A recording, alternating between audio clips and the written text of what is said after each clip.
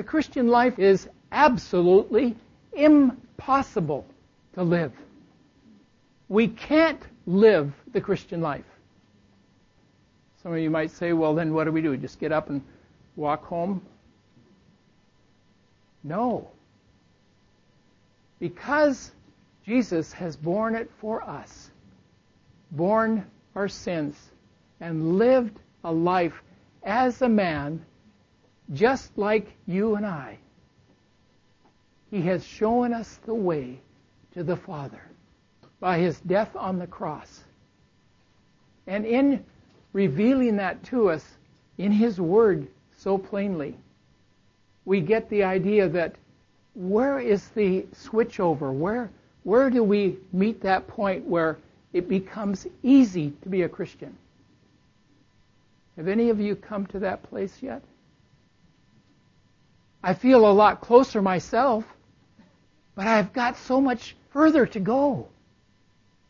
When I really know what it is that my life is in Christ and He is in me.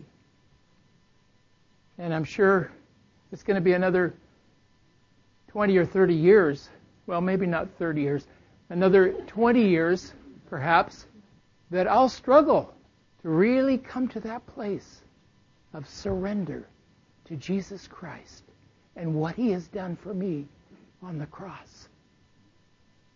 Oh, what love He has shown us. What He has given to us. And you who are younger have a lot to look forward to.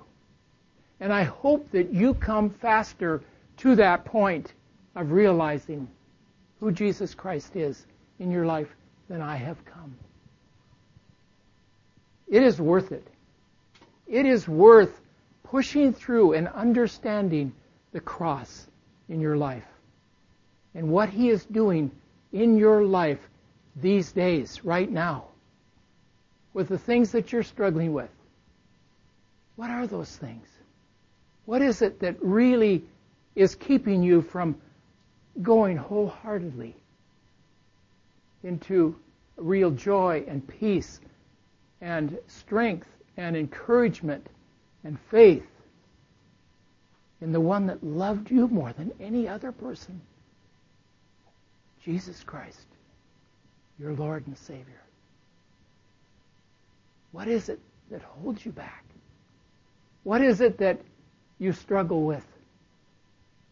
And you think, nobody else struggles with this like I do.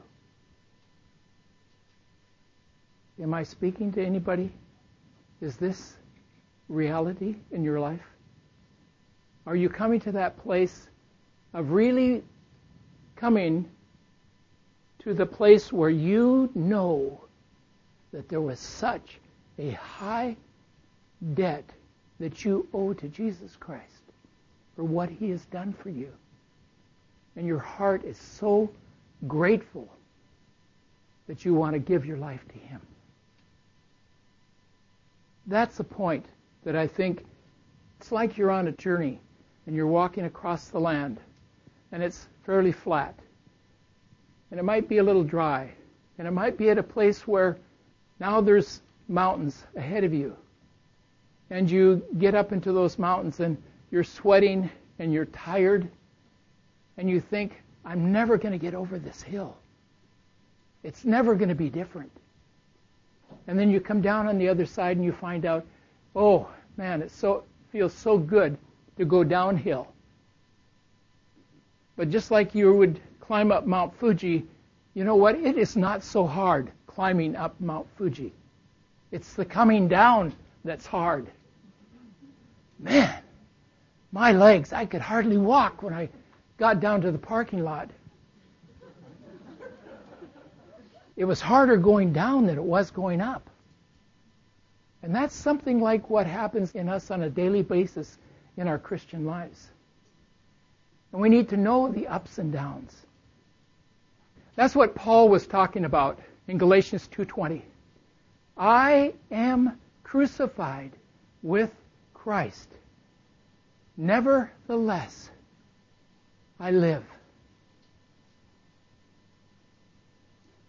It's Christ in me that lives.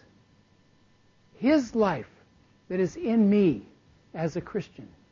And we need to get our hearts, our minds, our souls around that concept. Does that mean that once we get it, we're perfect?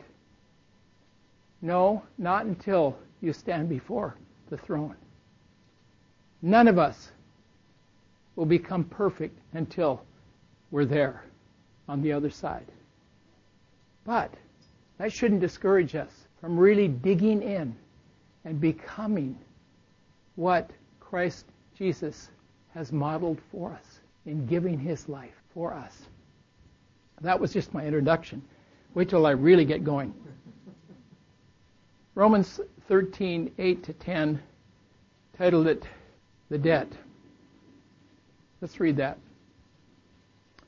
Owe no one anything except to love each other. For the one who loves another has fulfilled the law.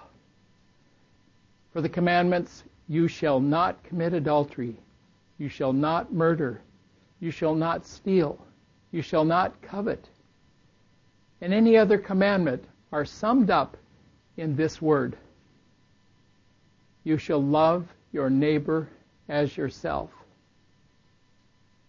Love does no wrong to a neighbor. Therefore, love is the fulfilling of the law. Let's pray. Father, we are into the deep forest of the Christian life, really trying to understand what our brother Paul is talking about. Give us, Holy Spirit, anointing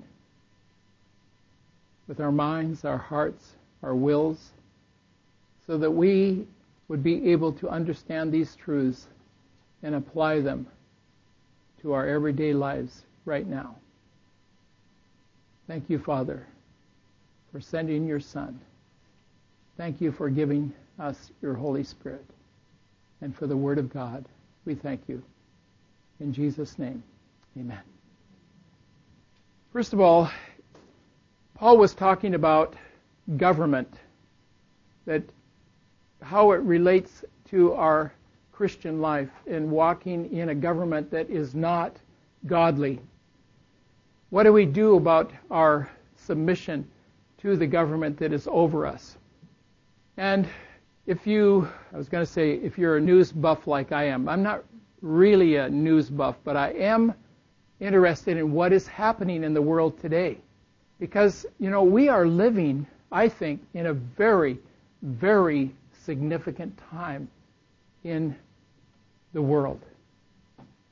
I'm not a eschatology expert. I can't take apart Daniel and Revelation and try to fit it into where are we in the dateline of humanity. But there is enough scripture in the Word of God.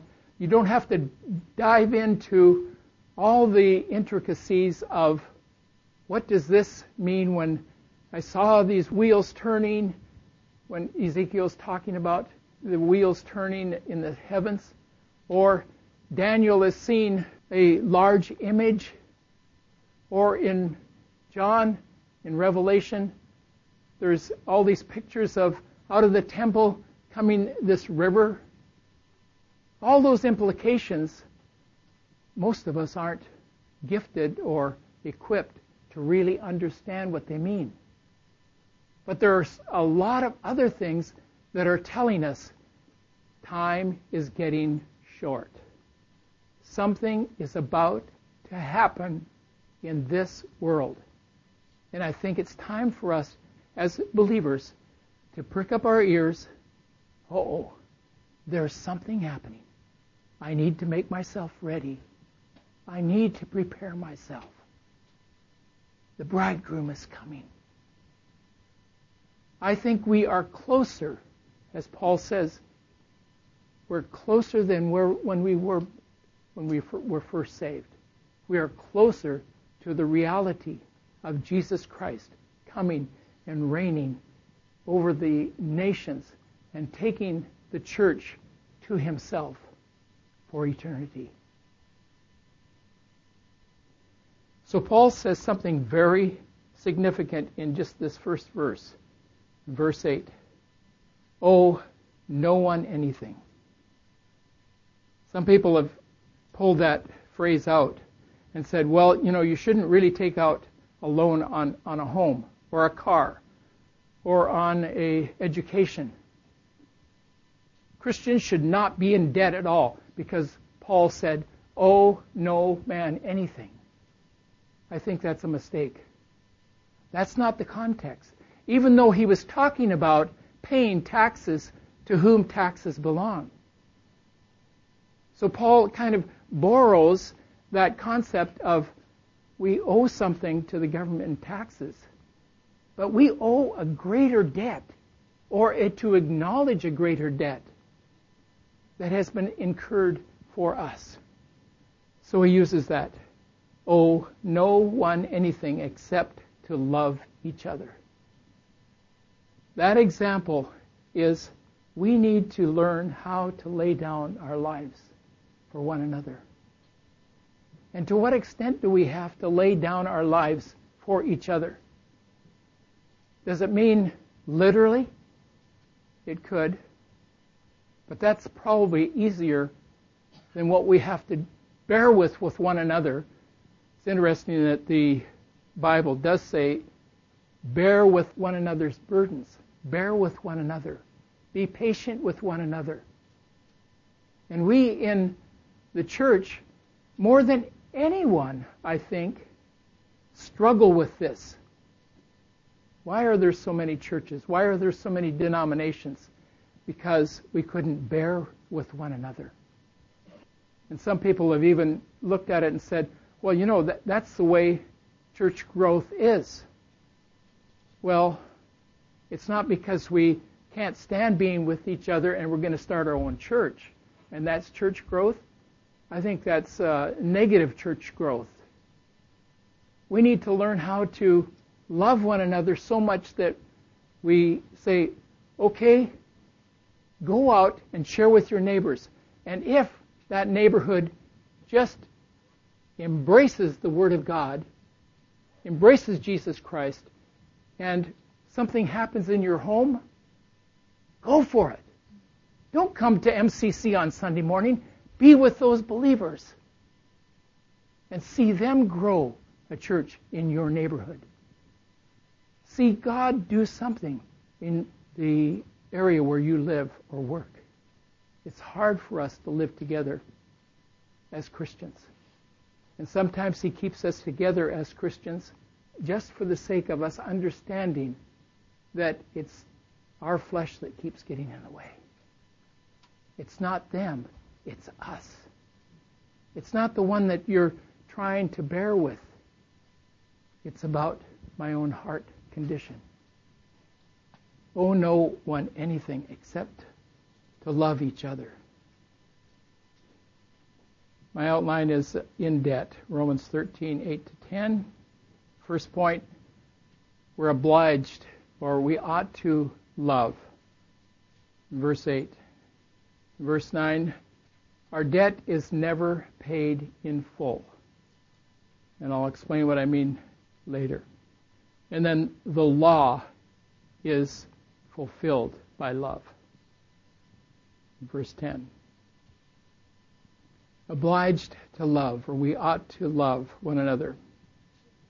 Jesus said, just before He was crucified, John 13:34, a new commandment I give to you, that you love one another. Just as I have loved you, you also are to love one another. Think about that. Just as I have loved you, you also are to love one another. Have you come to that place? Has anybody come to that place? This isn't meant to be a downer message this morning. This is to be an encouragement to you. So let's not get real yucky about ourselves. But it's good for us to grapple with this in our own hearts and our relationships and in our homes and our Christian life and walk. Just as I have loved you, you also are to love one another. What does it mean that just as I have loved you? Well, here's a good sign for us. When you feel like you're being crucified, when you feel like someone is coming at you, it's time to say, Lord, thank you for this person. I remember a wise pastor many years ago when I was just a young man. That was many years ago. He said, and both Katie and I were going through a very hard time where we were being accused of something that we had nothing to do with in terms of being against the church.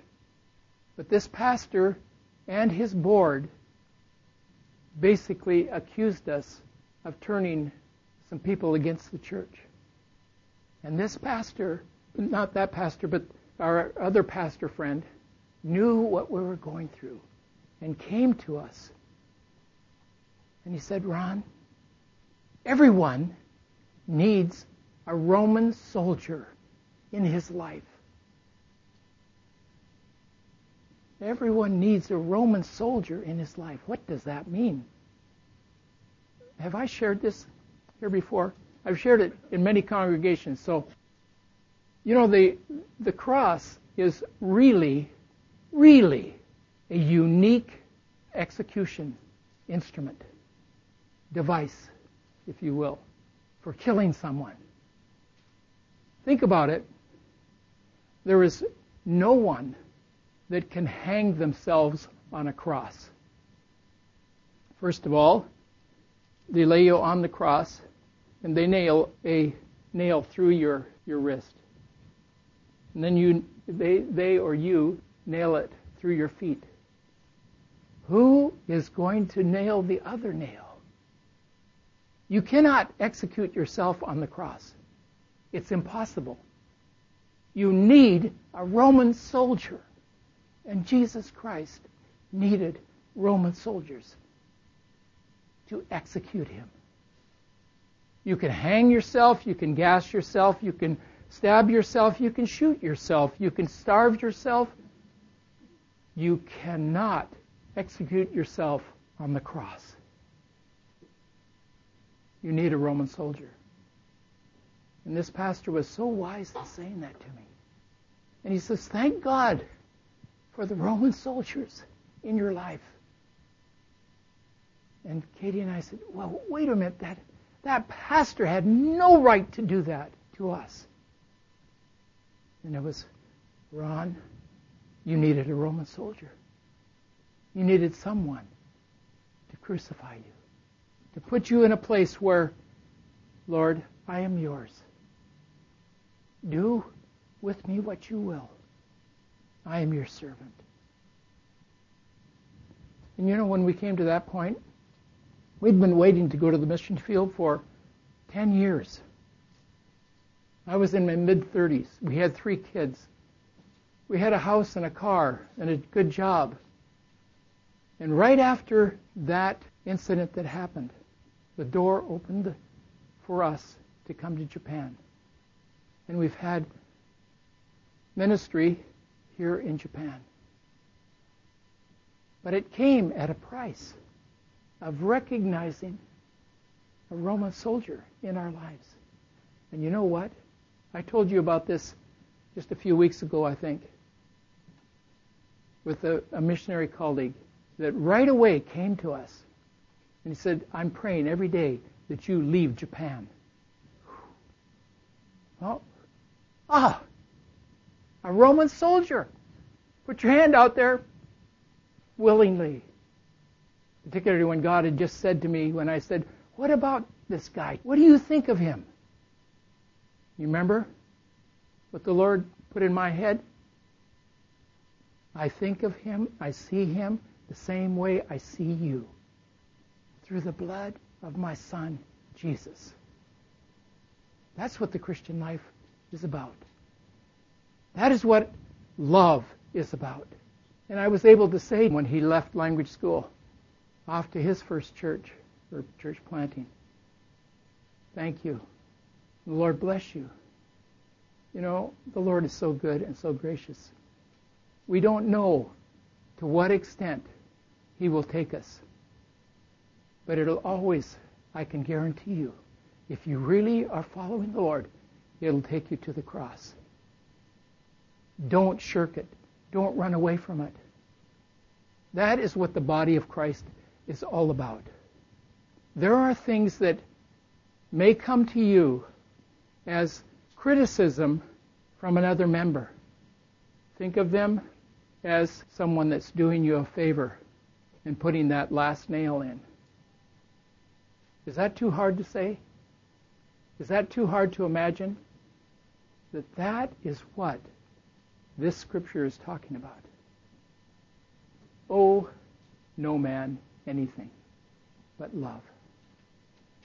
Just as I have loved you, you also are to love one another.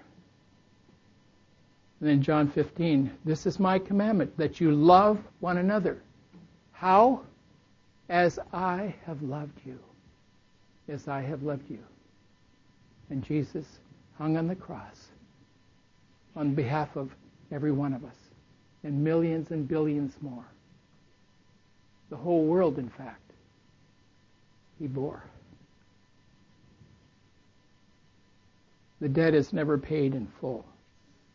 It's interesting that in verse 9, Paul lists off some commandments here.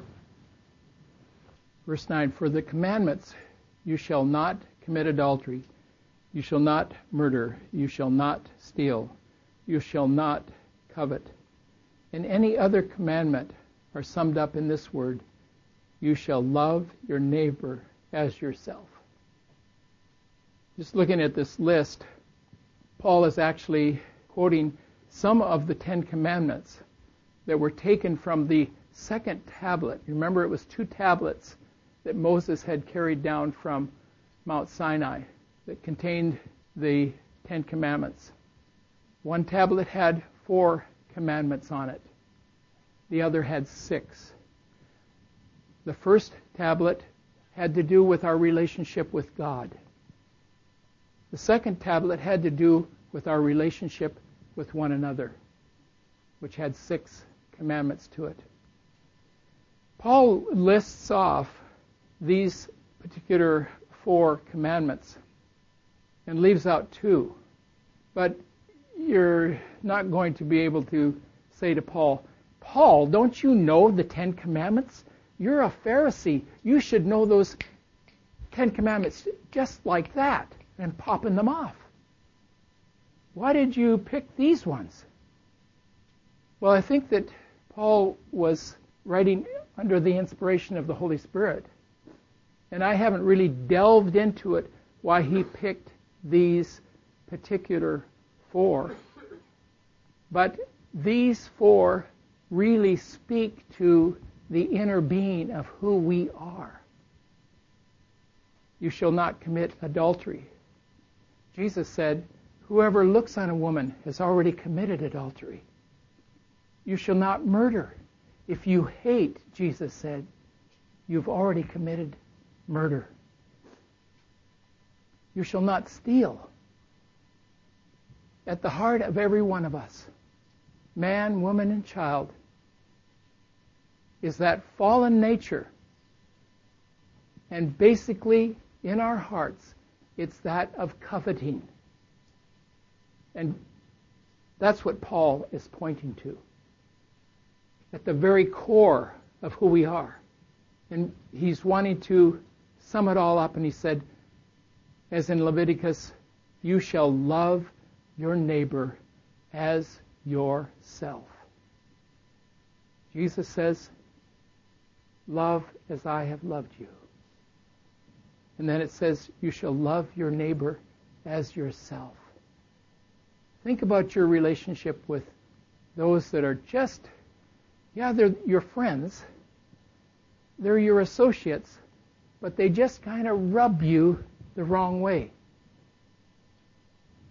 I have friends like that. Do you? I don't see any hands up. You're not honest. None of you are. We all have friends that in fact, they might not be friends, they might even be family. And you can't just leave them. We're nailed, aren't we? And that's where we need to have them become our Roman soldiers for us, to help us on the way to living, I am crucified with Christ. And these days that we're living in are going to prove to be some of the most difficult days. We'll never stop needing to love one another. We'll never say, well, okay, I completely love that person, and I love them forever. No. We have to get up and do it again. Now, the law fulfilled. Since we're talking about the cross this morning, you remember the two criminals that were crucified with Jesus? How many remember that story? There was 3 crosses, really. And there was one on the right and one on the left. Love does no wrong to a neighbor. Therefore, love is the fulfilling of the law. Luke 24:39-43. One of the criminals who were hanged railed at Jesus, saying, "Are you the Christ? Are you the Messiah? Are you the promised one? Are you the one that came to be a Savior? We have been looking for you for centuries. Are you that one?" Jesus was in the middle of these two, and he railed at Jesus. "Are you not the Christ? Save yourself and us." Well, I can imagine, man, if you were hanging there in the midday on a cross in utter agony and pain, and this guy next to you is saying that he was the Christ, the Messiah, the one come to save and redeem Israel. Wouldn't you be just so angry? I think we would. Have you ever been so angry? I think I have. When there has been unfairness or there's been something that we just had no control of in our own lives. Save yourself and us. But the other man, who was in just as much agony, just as much trouble, rebuked him. But the other rebuked him, saying, "Do you not fear God, since you are under the same sentence of condemnation? And we indeed justly, for we are receiving the due reward of our deeds. But this man has done nothing." Wow. Wow. What a revelation. I don't know how he knew that Jesus had done nothing. We don't know anything about this man. There's nothing recorded about him. But he said the truth. He spoke the truth. I wonder if there was an encounter at one point in Jesus' wandering where this criminal had seen a miracle of Jesus, or had heard him preach or teach about forgiveness. And so he says, "Jesus, remember me when you come into your kingdom." And Jesus said to him, "Truly I say to you, today you will be with me in paradise." Oh, the grace of God in our lives. I don't know how long it took this man to die. Some surmise that Jesus died very quickly on the cross. This man may have hung there for another day, not really having experienced yet being in paradise. but still in his agony. But the promise of God was to him, you will be with me in paradise. What a mercy, what a grace. We don't know that this man ever came down and said, Jesus, forgive me, I'm a sinner. We don't know that. But right at the last of this man's life, he comes to full salvation. And the promise from the Redeemer, the Lamb of God, who came to take away the sins of the world, he entered in to a promise that was as good as gold. Wow. That is amazing grace. Amazing grace. It's amazing grace that any of us are regarded by the Savior as worthy. And he paid the debt. He fulfilled the law so that we might be with him in paradise. That is what the gospel is about. Owe no one anything but to love. And if you think that love is some kind of a gushy, mushy, ooh, I'll squeeze you kind of thing, you've got a wrong interpretation of love. But when you're willing to lay down your life for somebody that just irks you and causes you to, oh, do I have to do this? Yes, you do, because Jesus loves you and gave himself for you. That's what it means to be a loving group of cantankerous Christians. Because we're all cantankerous. Oh, maybe you don't know what that word means. I don't either. But it just means stubborn, ordinary, grumpy when you get up in the morning, grumpy when you go to bed at night. We're all human. We all understand that we're weak, that we're sinful, that we need a Savior. And that is the gospel. That is the gospel. It's not, oh, we just want to love each other. We don't want to correct each other. We don't want to say something that would hurt another person. And you know what? I think that's the problem with the church. We should be speaking up sometimes, or many times, when someone says something is just not right, or doesn't want to really stand up for the truth. Well, let's just cover that up. Let's just not talk about it. There are some things we shouldn't talk about. But there are some things we should be talking about in the church. Things that don't match up with the Word of God.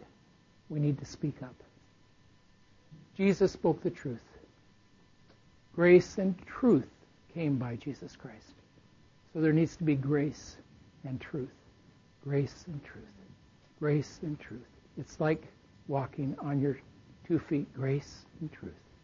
Grace and truth.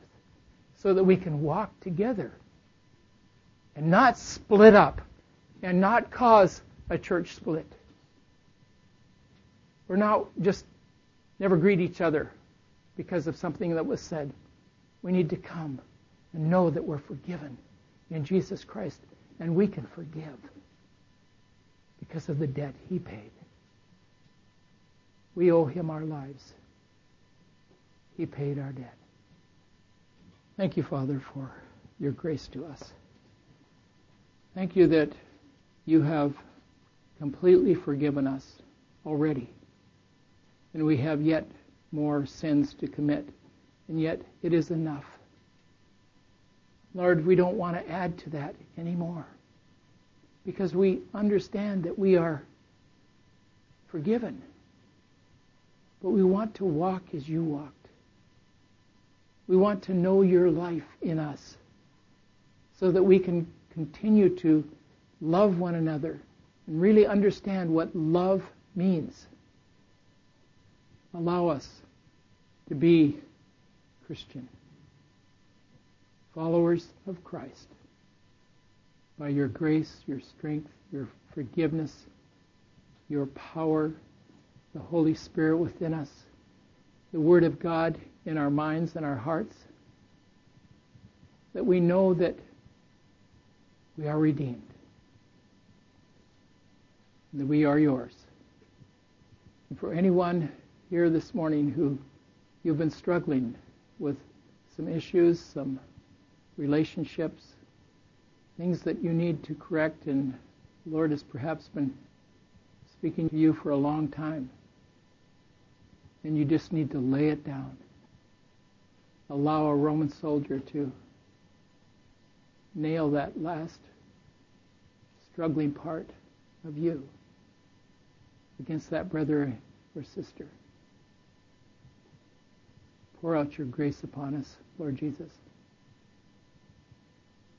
Allow us to be a church that are so in love with you that the world will see it as your love, a superhuman love. We also thank you for our brothers and sisters in the Japanese services. Lord, that you would pour out your spirit of love upon them as well. And may they know joy and freedom. We all together at MCC would walk in your ways and so fulfill the law of God. We pray in Jesus' name. Amen.